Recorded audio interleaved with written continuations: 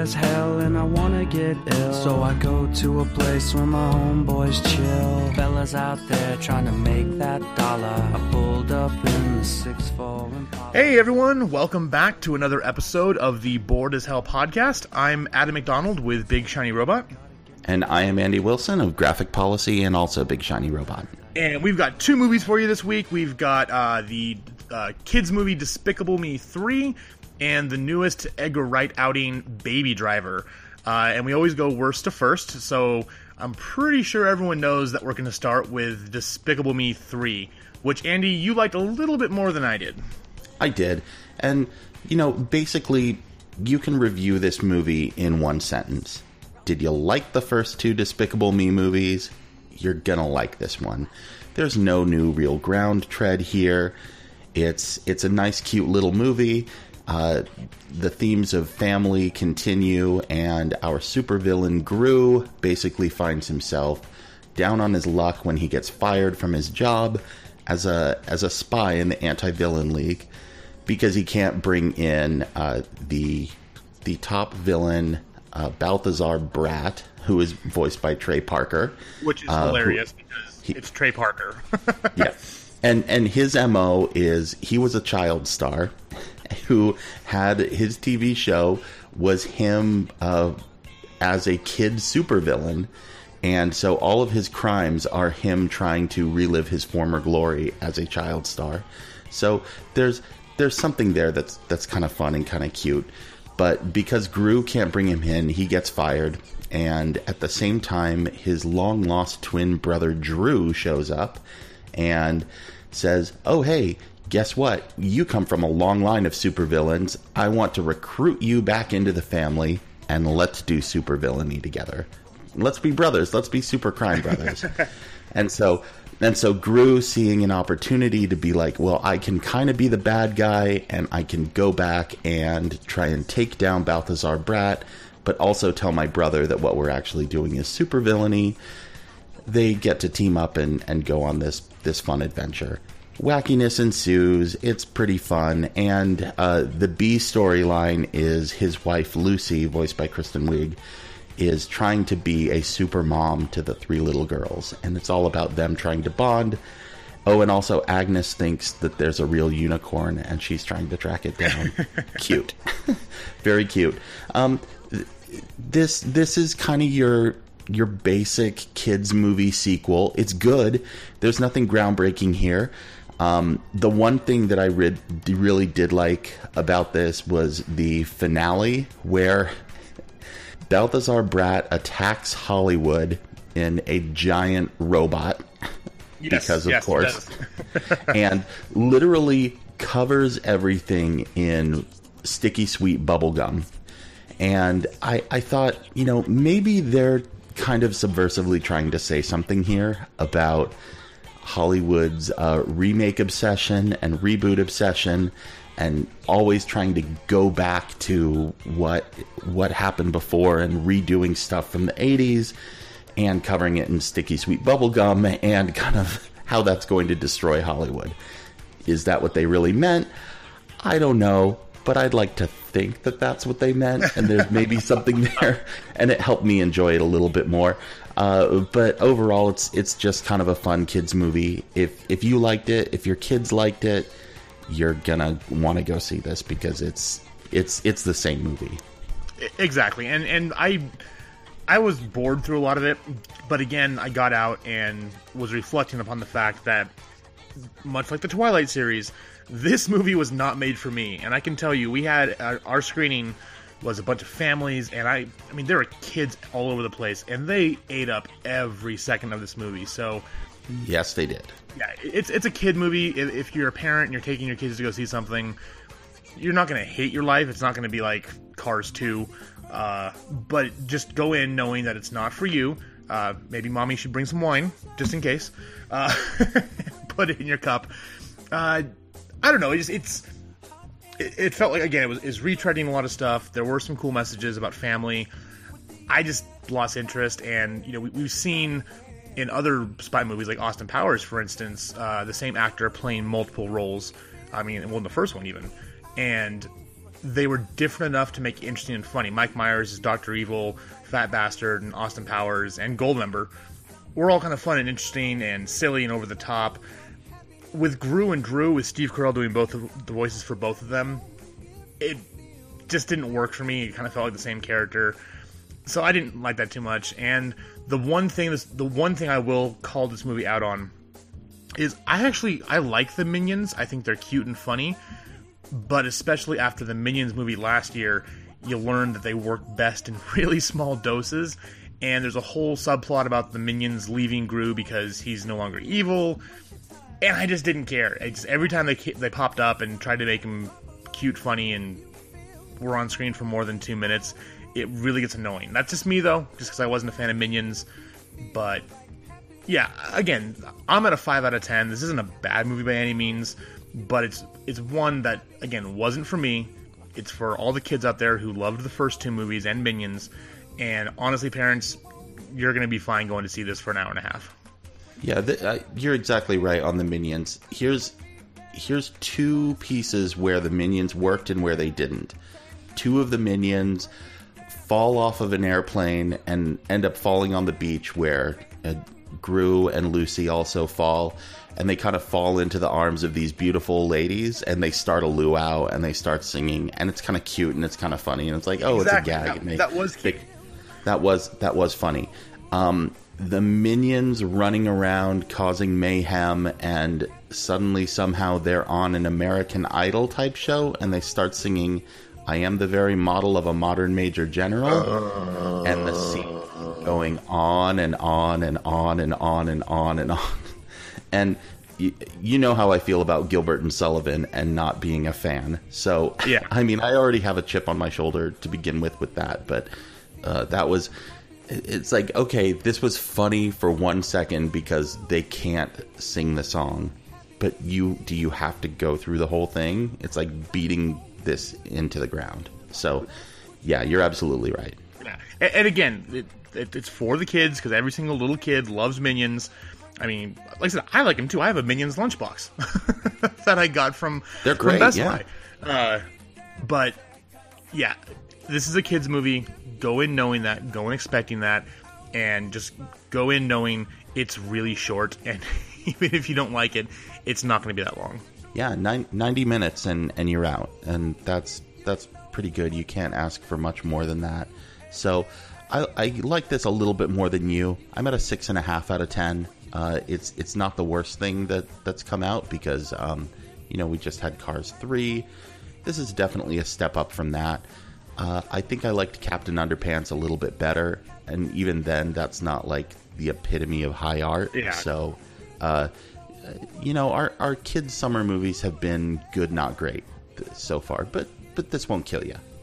This movie, though, is not for kids. Do not take your children to go see Baby Driver. This is... No. It's really good, and it's really fun, but it's definitely very, very R-rated. Not like Deadpool levels, because you don't have all the innuendo and quite as much violence. But, yeah, Baby Driver. So this is Edgar Wright's newest movie. He did the Cornetto trilogy, which was Shaun of the Dead, Hot Fuzz, The World's End. He just got Pilgrim. And you can easily see that every single trick he's learned about movie making, he's put to the best use possible in this movie. This actually was the film that he left Ant-Man for. When he left that project, he dove into this, and wow. So this is the story of Baby, who's played by Ansel Elgort, who has the coolest name in Hollywood, and I'm really jealous of him. So he is a getaway driver, and he's been working for Kevin Spacey, who is a crime lord, because back when he was younger, Baby stole one of Kevin Spacey's cars and didn't know there was a bunch of stuff in the trunk, and so instead of killing him, Kevin Spacey's character named Doc just says, hey, you come work for me, you drive for getaways, and you'll pay me back, and once we're square, we'll be done. So he's been doing that. He also got in a car accident when he was a young child that killed his parents and left him with tinnitus, humming in the ears. They call him a hum in the drum. So he's constantly listening to music. The whole movie, he's got shades and iPod headphones in. So helps drown out the music or the sound in his ears, and also helps him focus on his driving. So He is working to work off the rest of his debt. He is joined by a couple crew members. You've got Buddy, played by John Hamm, Darlene, who's Isa Gonzalez, and Bats, who is Jamie Foxx, who is literally bat-sock insane and doesn't trust Baby and doesn't think he's all that. He meets this nice girl named Deborah who works at a waitress at a diner. They kind of fall in love, and they eventually want to just escape to the open road and leave the past behind them. But he's got to pull off 2 last jobs before he can do it. And the movie kind of sets that up, and you wonder what's going to happen. So, Andy, what did you think about this? This was just absolutely fantastic. I mean, it's really hard to undersell how great this movie is, especially the fusion of the soundtrack with the movie. This was a musical. I mean, the movie starts off with this incredible car chase set to a great soundtrack. It's awesome. It's beautiful. And then as soon as they're done, Baby has to go and get the coffee for the crew while they're all up counting their money. Mm-hmm. And he's coming back with the coffee, and it is seriously like Gene Kelly in Singing in the Rain. He's like going up and down the sidewalks and doing little dance moves, and the words and the lyrics from the song are like appear in the signage that he's walking past or the graffiti. It's such an Edgar Wright move. Yeah. It's just so magical. And the credits note that this movie had a choreographer. It's very clear that they did, because this is scripted like a song and dance movie, just with cars and explosions and gunfights, and it's so much fun.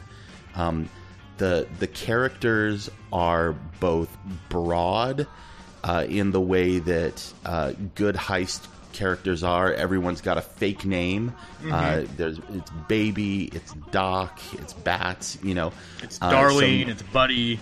Yep.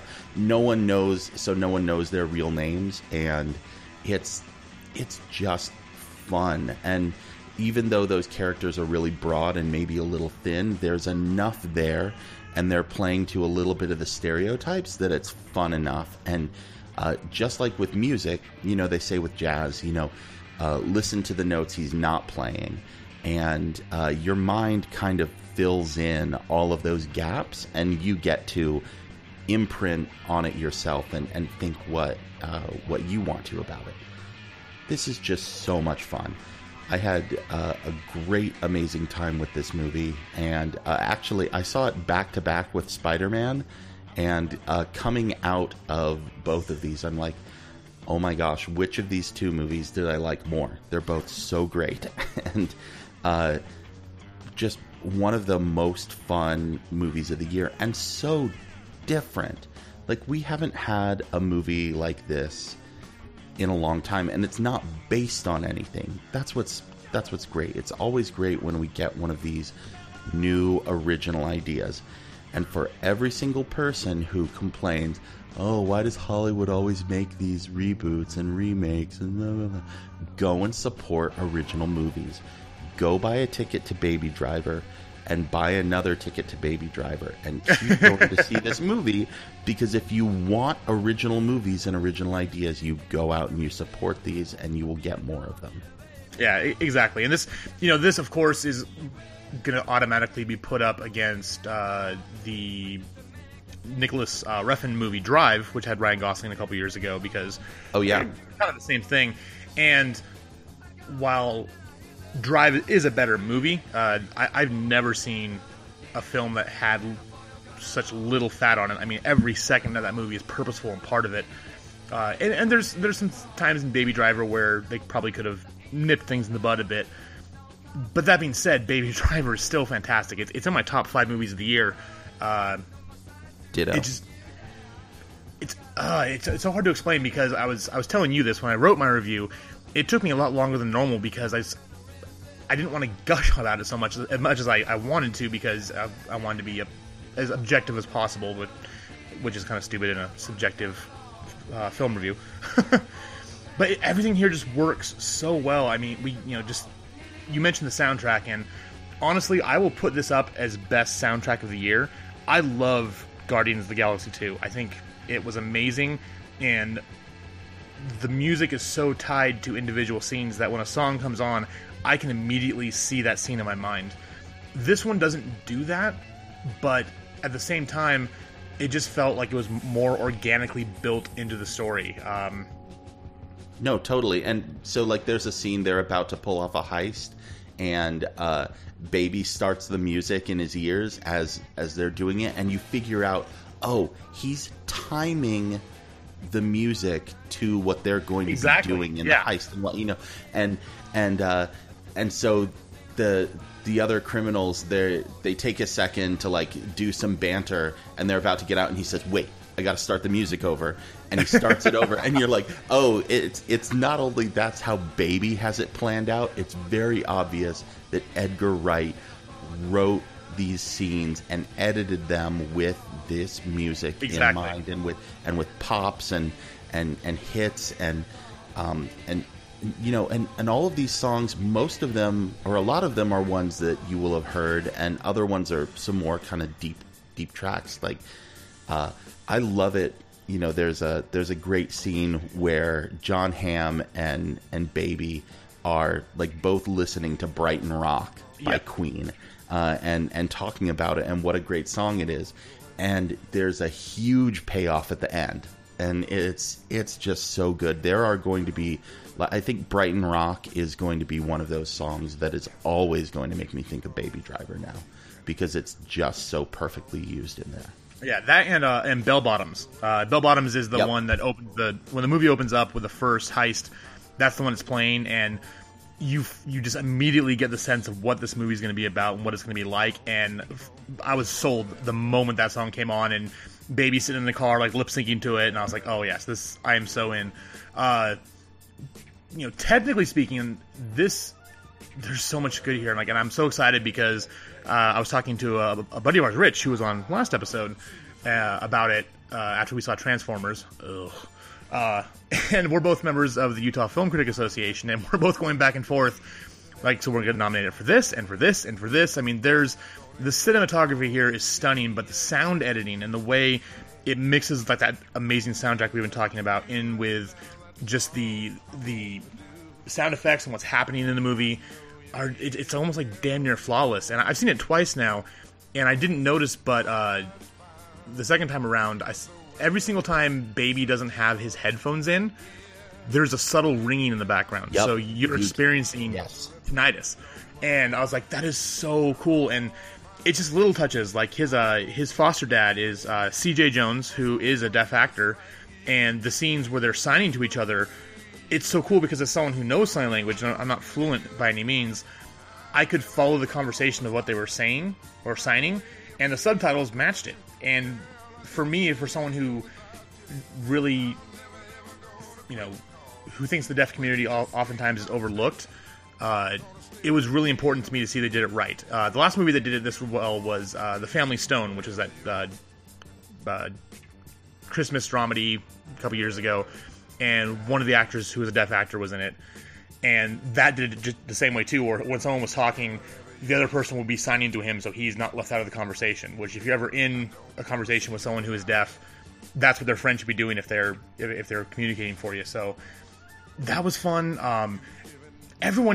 You could tell everyone had a blast making this movie. I mean, Ansel Elgort, who I've only seen from Fault in Our Stars, I haven't seen the Divergent series, he just nails this role so well, and he just commands screen presence, and he's so soft-spoken until, like, towards the end when he kind of comes out of his shell a bit. But he's leading man status. I can't wait to see what he does next. Of course, Kevin Spacey's always a treat, kind of channeling his Frank Underwood a bit, also throwing in some stuff from, like, Usual Suspects, and he's interesting. We get to see John Hamm is menacing, and it's, like, dark and brooding in ways I've never seen him at. I mean, I've seen Mad Men, but it's a complete departure from that. But yeah, everyone's good. Jamie Foxx is being insane. He has fun. There's so much here to love. You know, if I had to say anything about the movie that I wish they could have changed, was the climactic scene in the parking garage seemed a bit over the top and didn't quite fit in with how I felt the movie should go. And the one kind of annoying thing was Lily James is Deborah, who's Baby's girlfriend, and she just kind of exists to be the girlfriend. I mean, she gets some cool moments towards the end, but I mean, this is the summer of Wonder Woman. This is the summer of badass female characters, and I really wish they could have used her more than just kind of, you know, damseling her and making her a prop in this long run of the story. Yeah, that was my thought too, is that when she finally has a moment, I'm like, oh, good, Deborah finally got to do something. And, you know, that was a problem I had. She's not very integral to what's going on in the movie. But Darling, I mean, she's pretty badass, and I liked her, and I liked the way she also played off of, you know, the machismo and what's going on between Jon Hamm and Jamie Foxx. I thought that was well done. But yeah, this movie could have used some better, stronger female characters. So that's unfortunate. But otherwise, just a really fun movie. Yeah, it's absolutely fantastic. If you have not seen it, and honestly, I've talked to a couple people about it, and they're like, what is this movie about? Because let's be upfront and honest here. Baby Driver's not the best name for a movie because it tells you absolutely nothing about it. And once I tell people, oh, it's Edgar Wright, they're like, oh, cool, like I love Scott Pilgrim or Shaun of the Dead, I'm going to go see this. But the one thing that I'm afraid of is that people may skip out on it because they don't know what it's about. But please don't. I mean, this is a fantastic film. Again, it's the best thing I've seen up till now for the summer. You'll find out about Spider-Man Homecoming next week. But no, I loved it. It's fantastic. I've already seen it twice. I can't wait to go see it again. I'm at a 9.5 out of 10. Yeah, I'm just a little lower. I think I'm at an 8.5.